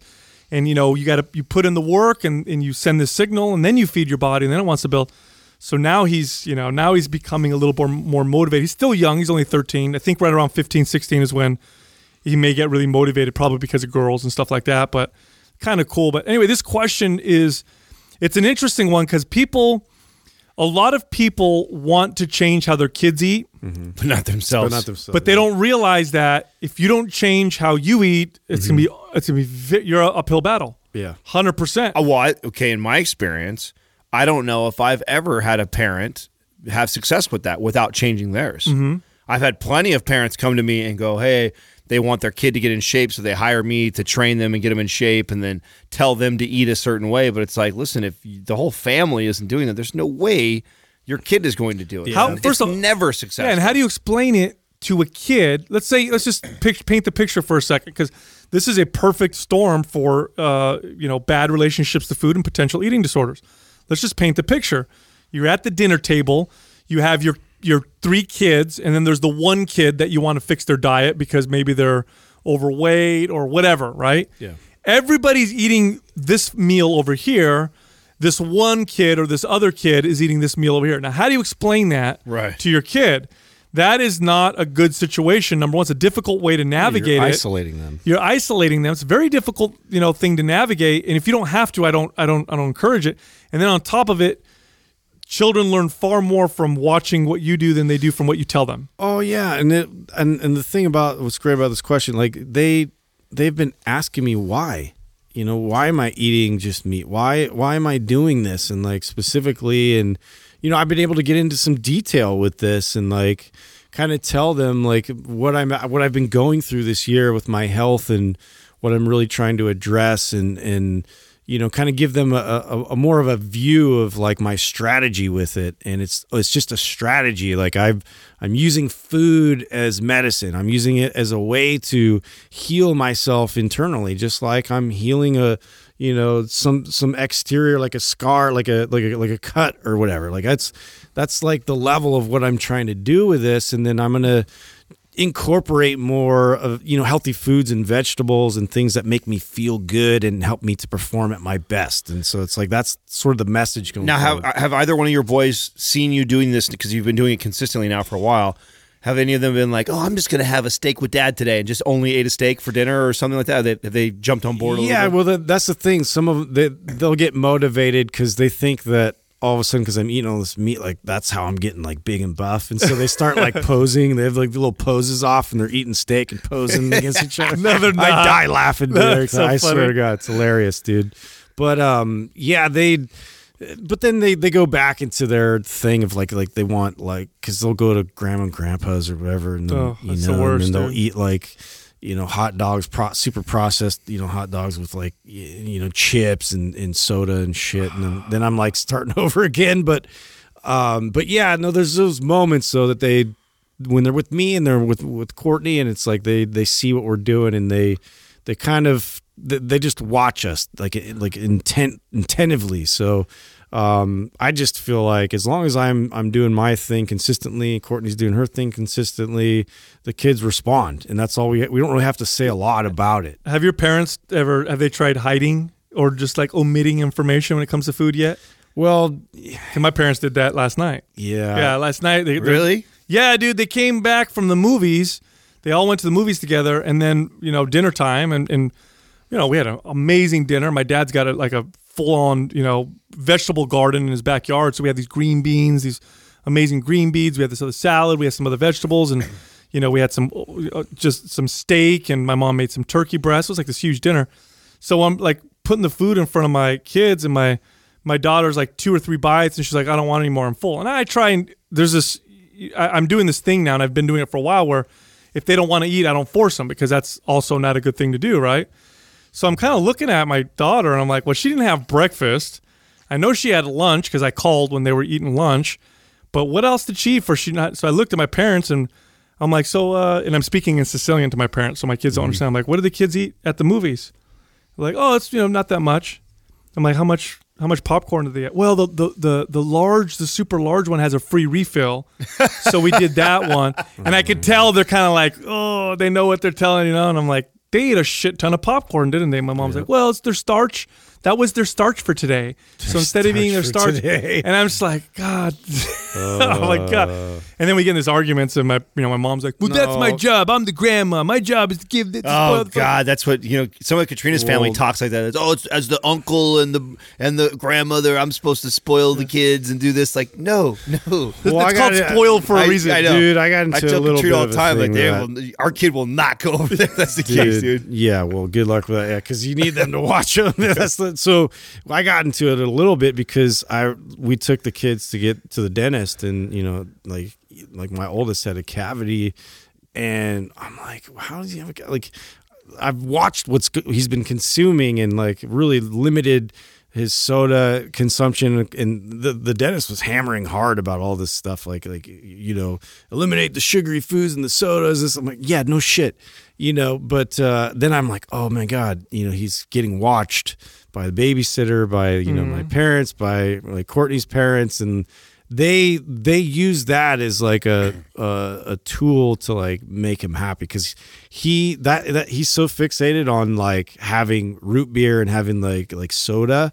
That's his thing. He wants soda. And so I felt good though, because I've been able to kind of start. Well, I'm like, well, instead of just eliminating just having water available, like I started to kind of bring in more like LaCroix and things like that have like no sugar in them, and like trying to like describe like how you start to enjoy it, because it's all like the mouth thing, like it's the bubbles, it's the feel, and then it's the aftertaste and all that kind of stuff. It's not about like having it super sweet. And so he started drinking it, and now he actually requests that when he goes to my parents. So it's like little things like that. It's like I don't want to like be the evil one, all the time. Well, this is how I even use our sponsor Fit Aid. Like, this is how I drink it. I don't drink it because I'm like, oh, it has all these nutrients. This is going to help me do this. And it's like, it's a fizzy drink that is got flavor to it that I actually can enjoy. It's a better option. Because I'll drink Cokes, dude. I mean, we all know that. I've openly talked about that on the show before. Like I like that carbon, the sugar, and my body's been addicted to that sugar forever. So it's been a great replacement for me. So for sure. Next question is from Chris DJ. How would you best explain the benefits of weight training to an old school martial artist who are stuck in the mentality that more is better and that only body weight exercises and long, slow running are how to train for fights? It's surprising to me that there's still today martial artists that believe this, which is it's silly. Now I know where this myth came from, and it comes from the inappropriately combining resistance training with martial arts or not doing it properly. Well, isn't Bruce Lee famous for never doing anything but body weight? Nope, he did lift weights. Oh, he lift weights. No, Bruce Lee's famous for breaking that. Actually, having like a bodybuilder physique. Oh yeah, no, he was at he actually. I didn't know he lifted weights. No, yeah. So Bruce Lee, the reason why the amazing thing about Bruce Lee was he was like an early adopter of all this. Not only that, but the martial arts community at that time, because you got to keep in mind, this was a long time ago. They shunned him. In the 60s. They shunned him because he was teaching white people, Chinese, ancient Chinese martial arts, which was, you don't do that. You only teach Chinese people. Mm-hmm. So, in fact, he had a fight with another martial artist over this. They actually had a fight in person because the whole Chinese community, or the martial arts community, was shunning him for doing this. He also learned how to lift weights from bodybuilders. He also learned how to box from boxers. He learned a little bit of wrestling. If you watch his footwork in his movies, now a lot of the martial arts that he did in his movies was for show, so that's not quite how he would fight, and he talked about that. But if you watch some of his fights, remember how Bruce Lee would bounce around and he'd do his footwork? Yeah. He learned that from boxers. That was not it looked like a boxer stance. Yeah, that was not a Kung Fu or Wing Chun or anything like that. That was non-traditional. Yeah. And he talked about, one of his famous quotes was, to be like water, which is like formless. You put water in a cup, it becomes a cup. And water can crash or it can flow. And so he was a huge advocate for trying all these different things. And Bruce Lee loved lifting weights, especially for his forearms, for his abs, and he liked doing tension with a lot of heavy weight. I remember reading up quite a bit on that, especially he would go through like certain compound lifts, and then he would just squeeze his whole body and radiate this tension. And if you look at his arms, he wasn't a big guy, but he was muscular for his size. His forearms were about the size of his upper arms, and because he wrote about this, how strong forearms were crucial to being able to throw a stiff, hard punch, especially without gloves. And if you look at Bruce Lee in his early kung fu movies, like The Chinese Connection, and then you watch him later on, like Enter the Dragon, totally different body. Yep. Like he was totally different body. He was ripped, muscular. He'd do that lat spread, that famous lat spread. And in fact, Bruce Lee inspired a generation of would-be bodybuilders. There was a lot of kids that started lifting weights because of Bruce Lee. So there's that. But there's also, it's a myth, and I know why it's a myth. Like if you're training in martial arts, if you're training kung fu or taekwondo or jiu-jitsu or whatever, and then you go and lift weights, and your goal with lifting weights is just to gain a bunch of size, and you cut way back on your martial arts training, you lose skill. You lose skill because your body changes. Right. You lose a little bit of body awareness. So let's say you're a 160-pound boxer, and you're good. You've been training for a long time. If you just gain 10 pounds of size on your body, it's going to throw your timing off a little bit. It's going to throw your skill off. So all new variables now you have to like catch the rest of your body and the mechanics up to, account for. So that's right. So that's why it's so important, like as you're training, to make sure that you incorporate the skills training just as frequently as the lifting. And so that's where Bruce Lee sort of did lead the way in terms of like showing people, yes, I can build my physique, but I can also maintain and exceed my skill now because I'm more powerful. By the way, this is true for all sports. So all sports, if you just go and bulk up and get big and cut way down on your skills training or technique training, you're going to come back to your sport awkward just because you're bigger, stronger, and it's different. You have a different body. This is such a big pervading myth that still exists. Like baseball players don't want to build too big of shoulders and too big of arms or a chest. It's going to get in the way, of their speed. And it's just like it's the same thing applies, dude. Like you have to maintain the skills training simultaneously, or yes, it is something that you have to account for. Yeah, I would say your skills training in any sport, I don't care what sport you do, including martial arts, is the priority of your training, because skill is far more important than strength and speed and whatever in a sport. And if you don't believe me, throw a top level strength athlete in any sport and watch them get their asses kicked because they don't have the skill, right? So you need to have skill has got to be the priority, but then you need to have a good solid foundation of strength training because of all the physical pursuits, right? Speed, agility, strength has the most stamina. carryover. Strength is the foundation. Has the most carryover. That's it. If you get stronger, you'll have a little bit of everything else. Everything. It just makes you a better person. Right. So find me a mixed martial arts today that doesn't lift weights in some way. Yeah. You're not going to find you're one. Going to get smoked because your competitor is going to be like lifting weights and because that's part of it now. Like you have to account for that. Now that being said, this guy isn't wrong. Like the way he's training, it's just if he were to incorporate some lifting, probably 2 to 3 times a week. That's it right there. That's it. That's it. That's what I used to recommend. Like everything he's doing is great. I think doing body weight exercises and exercising the way he is and doing a lot of skills training like they said that he's doing, I think that's all great. But if you could incorporate 2 to 3 days of traditional weightlifting, I think it would really benefit. Now, as far as the cardio, the long distance running has some use in certain sports, but it's very specific to the sport. So wouldn't it be more applicable to do to mimic whatever the rounds look like or whatever sport you're doing? If you're doing a sport that are 2-minute or 3-minute or 5-minute rounds, you should do bouts of intense cardio for 2 to 3 or 5 minutes and then rest and then repeat, right? Absolutely. Nothing like when I did jiu-jitsu, nothing gave me more endurance and stamina for jiu-jitsu than doing more jiu-jitsu. Like I would run, I would hill, I'd do sprints, I'd do all stuff, and I get some, benefit. But if I just did more jiu-jitsu, I would get way more. Plus, you're practicing the skill, too, so you're getting benefits from that. Yeah, and the way I would advise my friends who did jiu-jitsu with me when they wanted to lift weights, because a lot of them were afraid of this, right? They'd be like, am I going to get muscle bound? Am I going to lose my technique? I'd say just lift 2 days a week, focus on the core lifts, and just use weights for what weights are good at, which is getting strong. Like here's another mistake a lot of martial artists do with weights is that they use the weights in ways that weights aren't as beneficial for. Right, or they try and mimic actual moves of their skill or sport with weights, which I think is another thing that I'm not like as keen on, kind of promoting. It's more like, let's have the skill be the skill. Let's have the, the strength do what it does best. I'm so glad you said that. There's this huge myth that if I take 3-pound dumbbells or 5-pound dumbbells and I shadow box, that it's going to make me a better boxer. Right. No, it's going to throw your timing off. That's silly. It's going to throw your timing off because you're going to get good at boxing with 3-pound weights. Yeah, unless you put your gloves on, that would make sense. Yeah, that's about it. Yeah, that's the weight that you want to box with. Yeah. Exactly. So no, weighting yourself down and then doing techniques, your technique will form towards the new weight or whatever. So that's a huge myth. But when it comes to lifting, here's the thing too, like weights are really, nothing builds strength better than weights, obviously. Can you build endurance and stamina and all that stuff with weights? Yes. But I don't think that weights are the best at those things.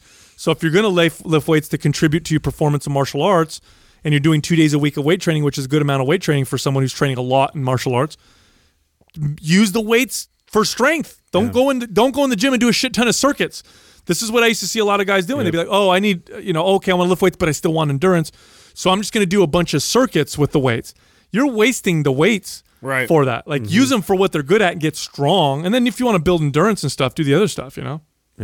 Next question is from Carmen Alessa. Do you think there are banned substances used by high achievers that aren't actually bad, but the government doesn't want normal people to use them and achieve more as well? Ooh, conspiracy to hold us back. Yeah. What do you guys think about that? Absolutely. Yeah. 100%, I believe our most elite SEAL teams and people like that are experimenting with some They're of using the stuff. Absolutely, For sure. I actually think that's Dude, where they use methamphetamines and fighter Stealing pilots. fire, do. man. They kind of tap into that a little bit. That's a great book for you to read, both Rise of Superman and Stealing Fire around this. And absolutely, I think they do. I think that's when it hits the market to us, where we start hearing about these SARMs and things like that.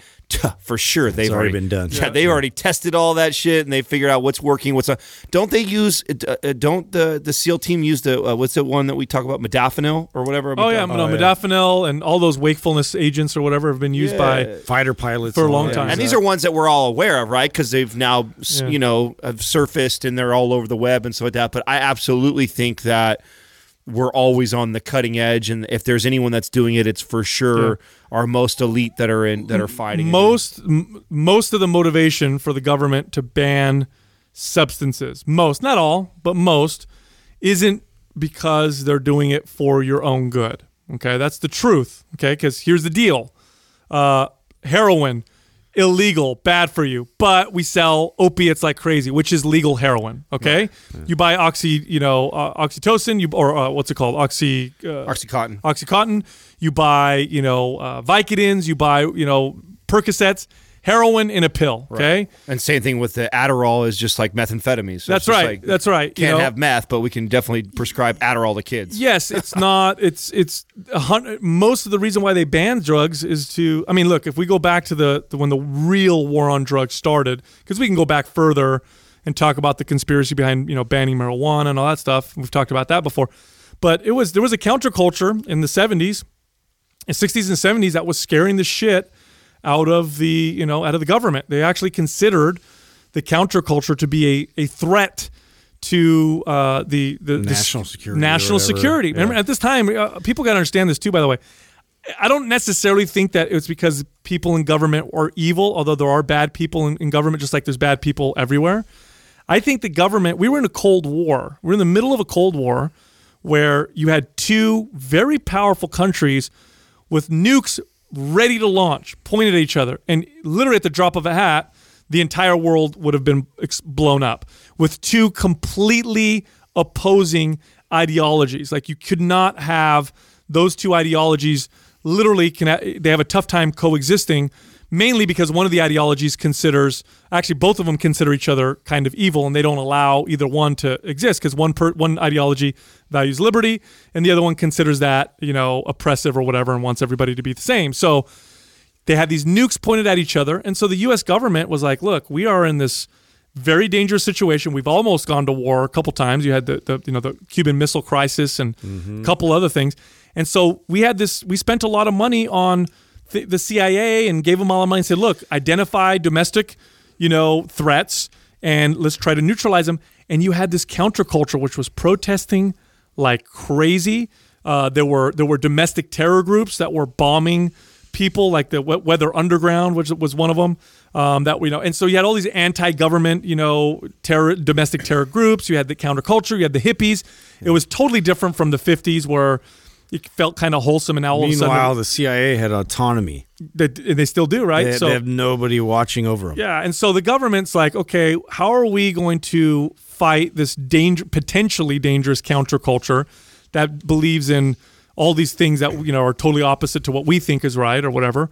How are we going to throw them in jail when we have all these like freedom to protest? Like, we can't just throw these people in jail because our Constitution protects them. It's going to be impossible.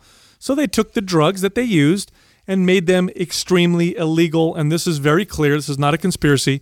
The government attacked the drugs in order to attack the counterculture, and it was very effective. You have all these hippies protesting, throw the cops in there. Everybody who's got weed on them, throw them in jail. Everybody that's got acid on them, throw them in jail. Anybody's got mushrooms in them, throw them in jail. Heroin, throw them in jail, because those are the drugs of choice for the counterculture. And then it was pushed by this propaganda that, it's going to destroy society and, whatever, and you can make arguments on either side. But that's where we're at today. Now we have this $1 trillion war on drugs that's destroyed communities, especially minority communities, has thrown many innocent people in jail, has created this fatherless society in a lot of these communities, and is fueled this very powerful black market, worldwide black market. America is easily the largest consumer of black market drugs in the world. And so for sure, it's not because they're trying to help anybody. And now it's a big monster. It's a monster with a lot of money. I mean, imagine if you changed the war on drugs or scaled it way back, how much money would police departments lose to fund, their task force? How much money would the FBI lose to fund? It would be interesting. It would be you get a lot of jobs that would be lost now because we'd end the war on drugs. And you've got all these other countries that we force into this as well. It's funny because Mexico's been talking about changing their war on drugs because it's caused a lot of problems for them. U.S. government puts a lot of pressure on them and says, no, you can't. You got to maintain this war on drugs. We'll help fund it or whatever. So it's like they want to keep this fucking thing going. What do you guys think in your personal experience and the people that that are high performers, right? Either super athletes or high performing CEOs. What do you think are some of the most popular drugs that personally, like certain people are taking? Obviously, we won't railroad anybody and throw them on the bus here, but I know something I've been surprised in just the last 5 years or so, the amount of people that like microdose LSD. I was going to bring that up. Yeah. So that's a few. I think that's just a big thing now, right? Yeah, and I think it's really popular here where we're at in the Silicon Valley. I think that people that are plugging away on the computer and that want to be like hyper focused all day long are seeing benefits from using that. And I think people would be surprised on what people are actually using that and taking that. That's one. Yeah. Adderall, of course. Adderall and Ritalin are the big. Another one. I was going to say, like some form of speed, which I kind of consider those almost like a form of speed, right? Like I'm really like, it's a stimulant that's going to keep me going and keep me productive. Like anything that's going to make them super productive, like is very attractive if you're at the top of your game. It's funny too, because the studies will show that the methamphetamines don't make you smarter. They just they trick you into thinking you like what you're doing. Yeah. So you end up becoming more productive as a result. Because I think a lot of people, especially in tech, are sitting down and just doing this monotonous whatever, needing to focus. And I mean, you ever sit in front of a computer for longer than 2 hours, you know how painful that can be. So it makes it. The funny thing about this is if they would just eat right and exercise, that would blow away. Get like normal sleep. Yeah, that would blow away all the other substances that they're using. But no, microdosing is a big one right now. Yeah, I don't know if that would blow. I don't know if you could say that eating clean and so that would blow away Adderall and LSD, bro. Dude, take an unhealthy person, put them on Adderall, take an unhealthy person and just change their diet and have them exercise right. Which one's going to see better performance all the way around? That's tough, dude. Oh, I 100%. You're talking about a fucking high powerful drug that you're taking in that take Adderall every day. I'm not denying I'm just playing devil's advocate with you right now. I'm not denying that how amazing somebody feels when you take somebody on a shitty diet, depression, and sleeping terrible, and it is like a surge of natural cocaine you're on all the time after doing that, 100%. But I mean, I've experienced Adderall. I've experienced a lot of these drugs, and I would consider myself a healthy person as far as how I take care of myself, exercise, stress, sleep, things like that. And those things are crazy, dude. They are, but here's the difference. Adderall, or Ritalin, when you first take it, you get these great effects. You keep taking it, and you start losing those effects. Oh, okay. Well, yeah. And side effects go up. With fitness, with proper exercise, nutrition, you may not get the acute effect right away, but it gets better and better and better and never stops. Yeah, it's more of a gradual Yes. slope. I agree with that. I mean, definitely agree with that for sure. So I think it's that's why I'm trying. That's basically what I'm trying to communicate. I'm not trying to be pro all these drugs and get everybody excited, but I'm just this is being real. But they also do work. They're very effective as far as like getting you, to be super stimulated and be focused and all that. Like there's a part of that, but like you said, that will wear off, and then the doses will go up and up and up. Well, the challenge the effects will come afterwards, all that shit. Yeah, that's the challenge is to be able to use things intermittently without getting addicted to that feeling, right? Of, oh my God, I was so productive. I'm going to do that again. Oh my God, I'm going to do that again. I'm going to do that again. It is. Where if you're doing that with health and fitness, I felt so good because I got a good night's rest and I ate well today. You do it again. Like you're just going to continue to reap the benefits. So I get where you're going with that angle. Like, and I 100% agree. Yeah, but if you're in like a pinch, like, okay, today only. Right. Yeah, right. Of course. Yeah. Take a drug. That's what I mean. Like that. Like you compare two people heads up who just ate good yesterday and then this person who's jacked up on Adderall. It's like you're back in the day, it was Wall Street was all like cocaine, right? Yep. I mean that was the deal. Yeah, I feel like I see less of cocaine and cigarettes because nicotine also will keep you up in a way. Now that's making a resurgence right now. It is. These these little Juuls and vape pens and all that. In the snuff or whatever. Yeah, nicotine is making a comeback right now. What's funny about nicotine is that nicotine by itself, it's highly addictive, but other than that, it doesn't really have it doesn't have tons of negative effects on the body. It might actually be protective against Alzheimer's. There's a couple studies that show that it might be. It's not confirmed, but having it through tobacco, bad for you. Mm-hmm. Always bad for you. Well, and that's just because of all the other carcinogens that come with it, right? Yeah, I mean that's you're going to give yourself cancer. I mean, that's like the worst.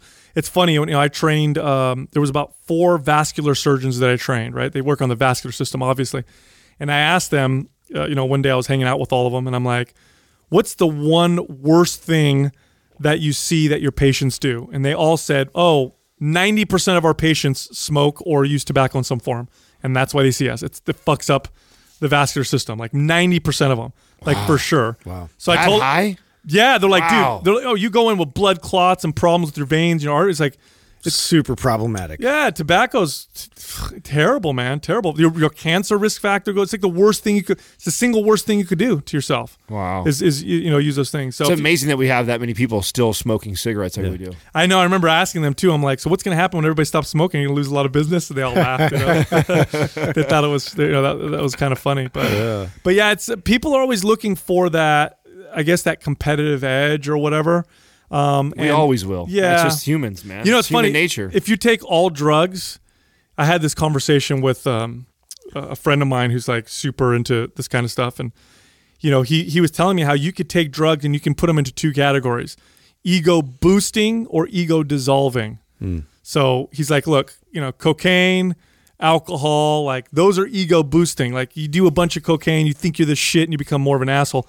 You give someone LSD or mushrooms, marijuana, they tend to have that ego dissolving effect. I thought it was an interesting way to put things. So I'd never heard it before, but it sounds like it makes sense, but I'm sure they could both do. No, I could see that. Anytime I've taken any of those, all the hippie drugs, all the hippie drugs make me Unless you're feel so enlightened over everybody else, it becomes ego, right? That's what I was just going to say. Yeah, that's a good point. Because then you become with the self-righteous. You can make anything ego. know. Yeah.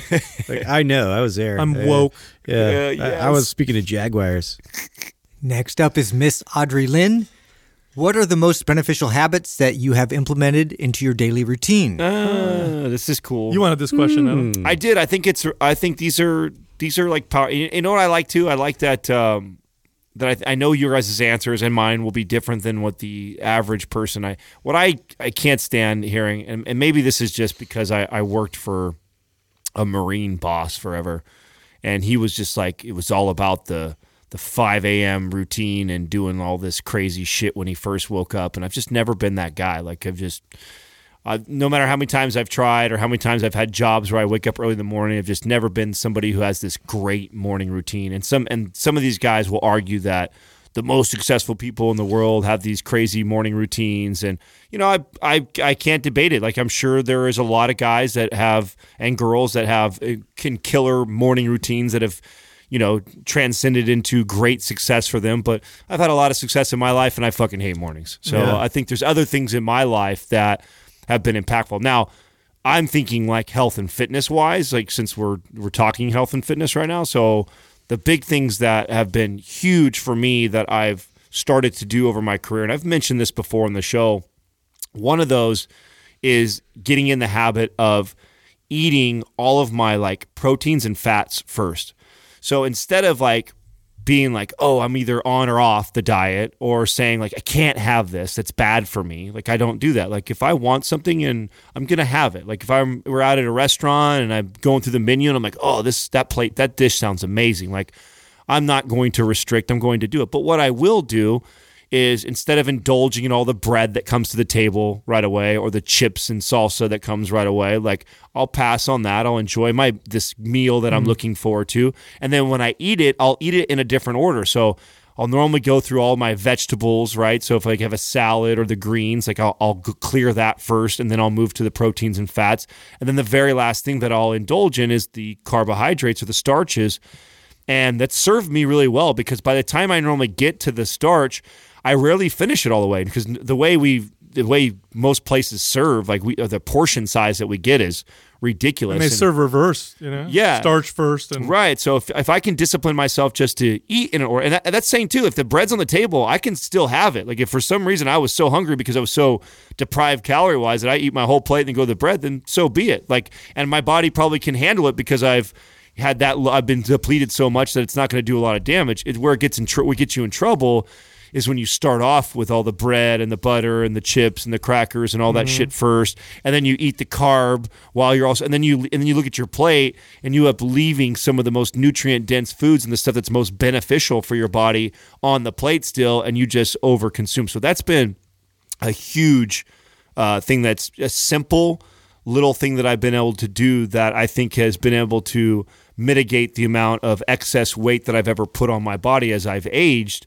The other one that's been a huge game changer for me, and I really started this with Katrina when her and I first started dating, and especially when we were going through competing, and it was important that I kept my steps and things like that up, is just learning to move after I eat. It's when I really started to look into like my eating habits, for sure I was notorious for eating in front of the TV, or eating and then wanting to lay down and relax or watch a movie and just be sedentary after it, because you just had a big meal. Oh, I feel good. And then now I want to relax and chill. And instead of doing that, getting up and actually going for, and the great part about it is I don't put the pressure of, oh, I got to go burn this off. It's not like that, which I think that's a bad relationship that some people have, where they eat and they're like, oh, I got to go exercise off. No, it's just, I'm going to go for a stroll. I'm going to go walk for 20 minutes to an hour, depending on how I'm feeling. If her and I are in great conversation and we're connecting with each other and the walk is nice and it's beautiful, we'll walk for an hour sometimes. But I make it a habit to at least make it like a 20-minute stroll right after I consume, and I instantly feel the difference. Like, just the way I can feel my food get digested better. I feel like I burn off some. I mean, obviously you burn off some of it because you're walking and you're moving, so you're burning calories. Those two things are habits that I have definitely started to do as I've gotten older, and I've seen it help me out a lot as far as maintaining my health. Well, gravity is a part of digestion, obviously, because everything. That's why your anus is at the bottom of your body and your mouth is at the top of your body. That's why we evolved that way, because gravity helps digestion. That's a good point. And then got to go down the chute. And then when you're walking, the muscles that activate your legs and your hips, or many of them, actually move in and around or on top of your digestive system, and they actually help massage. Massage the process. They right? do. In fact, if you have an inflamed appendix, one of the tests that they'll do on you to see if it's your appendix is they'll activate your psoas muscle, and if it hurts, then they know because it sits right there where the appendix is. So no, that's a great one. Walking's a very, very good one. It's funny because rituals are such important things for successful people. All have rituals, and it's because it creates space. It's like if you ritualize something, Yeah, because time is so valuable. you remember it, you do it a particular way. You don't need to have that space occupied in your mind. You have that space now for hard work or creative type things. So that's real important for me. The two I'd say most important, consistent daily things that I do that are in my routine is working out in the morning. It's harder to work out in the morning. I definitely don't have as much energy or fire to get going. However, doing it in the morning makes me much easier to be consistent.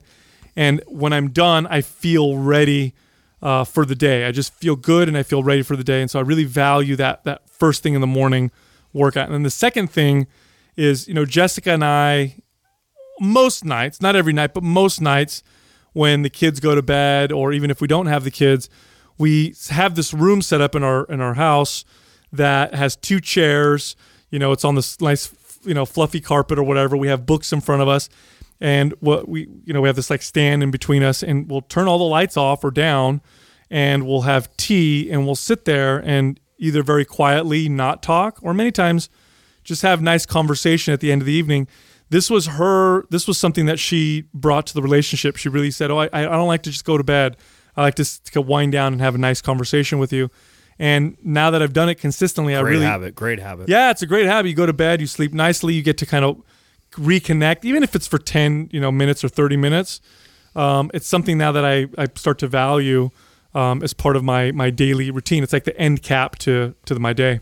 Yeah, I think, since coming home, like I remember listening to Jordan Peterson and what he talked about as far as like your energy is that you bring back home to your family and to your significant other.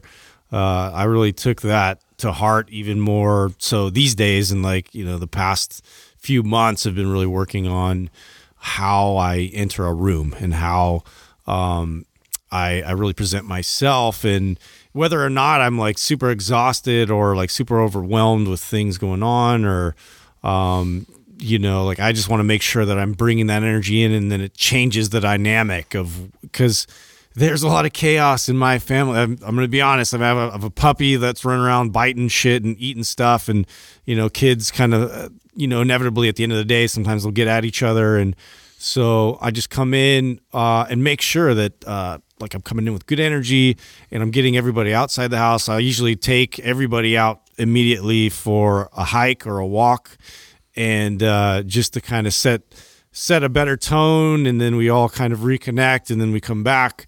This usually takes only 30 minutes. Sometimes we'll go for like an hour, and we'll let them really expend a lot of energy. And then it's there's this sort of a process where I've been able to then, if I have anything extra I need to work on, I'll go into my office and I'll turn on Brain FM, which I swear to God, if I didn't know what I did before Brain FM, but I put focus on, and it really helps me to use that time specifically and wisely. So it helps me to really block out a lot of other chatter and noise and everything else going on. Meanwhile, the kids have now learned to sort of play and let me kind of do my thing. And then the dog's gotten enough energy out to where he's manageable. And there's just all these little parts of the process. For me, I've never been a morning person. So like Adam, what I've found really helpful is to set up my day beforehand, before bed. So I set everything up. My clothes, everything is ready to go. I if I'm bringing food, to work, that's all in the refrigerator. My coffee, a lot of times now I brew my coffee ahead of time, and then I drink iced coffee anyway, so then I'll put it in the fridge, and so I just don't have to think about it. And that's been really helpful, because then I'm waking up, and it helps me to meet the day better and have a better attitude. And driving over to work, I just listen to podcasts or audiobooks, and I get fed information, which has been really helpful too. So are you guys doing the cold rinses every day at the end of your shower? Oh, I haven't done that in a while. So I've done it consistently for a long time now, and it's such a great part of my routine. At the end of every shower, I do about 30 seconds of just as cold as it gets. You know what? I was really, really good about the funny part, because this would be the easier time when it's hot. But I actually, because I know it's more beneficial for me during the winter time, like to make sure I'm doing the hot cold contrast, because the colds and things like that are going around. So I was really good this last winter of being very consistent with that. That's something that I haven't been consistent with. And then Justin mentioned something that maybe one of the we brought up not long ago, like the sponsors that we use most. And Brain FM isn't a sponsor, but they are a partner of ours. And man, I probably have used their stuff more than anything else, more than any supplement or anything what we've ever done before. I mean, that for focus sessions, I think I use that one the least, but I still use it. I still definitely use the focus stuff. But man, to settle me down at night, if I'm, if we talk about you talk about you winding down with your girl, like those are all ideal, like for me too, because I'm the same way. Like Katrina and I like to, but in real life, there's certain times where she just had an event at 7:00 at night. She didn't get home till like 10. I'm doing work all the way till like 10, and so we're both buzzing.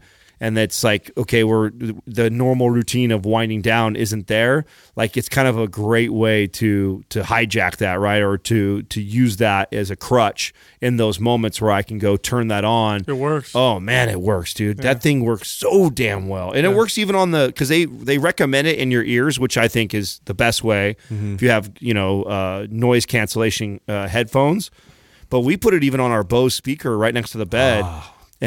It works for both of us. I wish it worked through the Sonos, like through Wi-Fi, but I haven't figured that out yet. But really? Yeah, I've done it just like hardwired, hooked up to a speaker. But yeah, excellent. Well, if you want to use Brain FM, go to brain.fm/Mind Pump, and we set up a lifelong kind of promo. It's 20% off, so it's pretty good. Oh, yeah. Also, if you go to mindpumpfree.com, you can get any of our guides for free. The newest one that's up is a guide on how to help yourself if you have chronic back pain. So again, that's mindpumpfree.com. Thank you for listening to Mind Pump.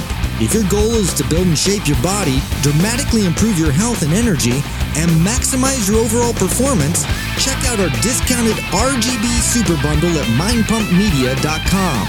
The RGB Super Bundle includes MAPS Anabolic, MAPS Performance, and MAPS Aesthetic. 9 months of phased expert exercise programming designed by Sal, Adam, and Justin to systematically transform the way your body looks, feels, and performs. With detailed workout blueprints and over 200 videos, the RGB Super Bundle is like having Sal, Adam, and Justin as your own personal trainers, but at a fraction of the price. The RGB Super Bundle has a full 30-day money-back guarantee, and you can get it now, plus other valuable free resources at mindpumpmedia.com. If you enjoy this show, please share the love by leaving us a 5-star rating and review on iTunes, and by introducing Mind Pump to your friends and family. We thank you for your support, and until next time, this is Mind Pump.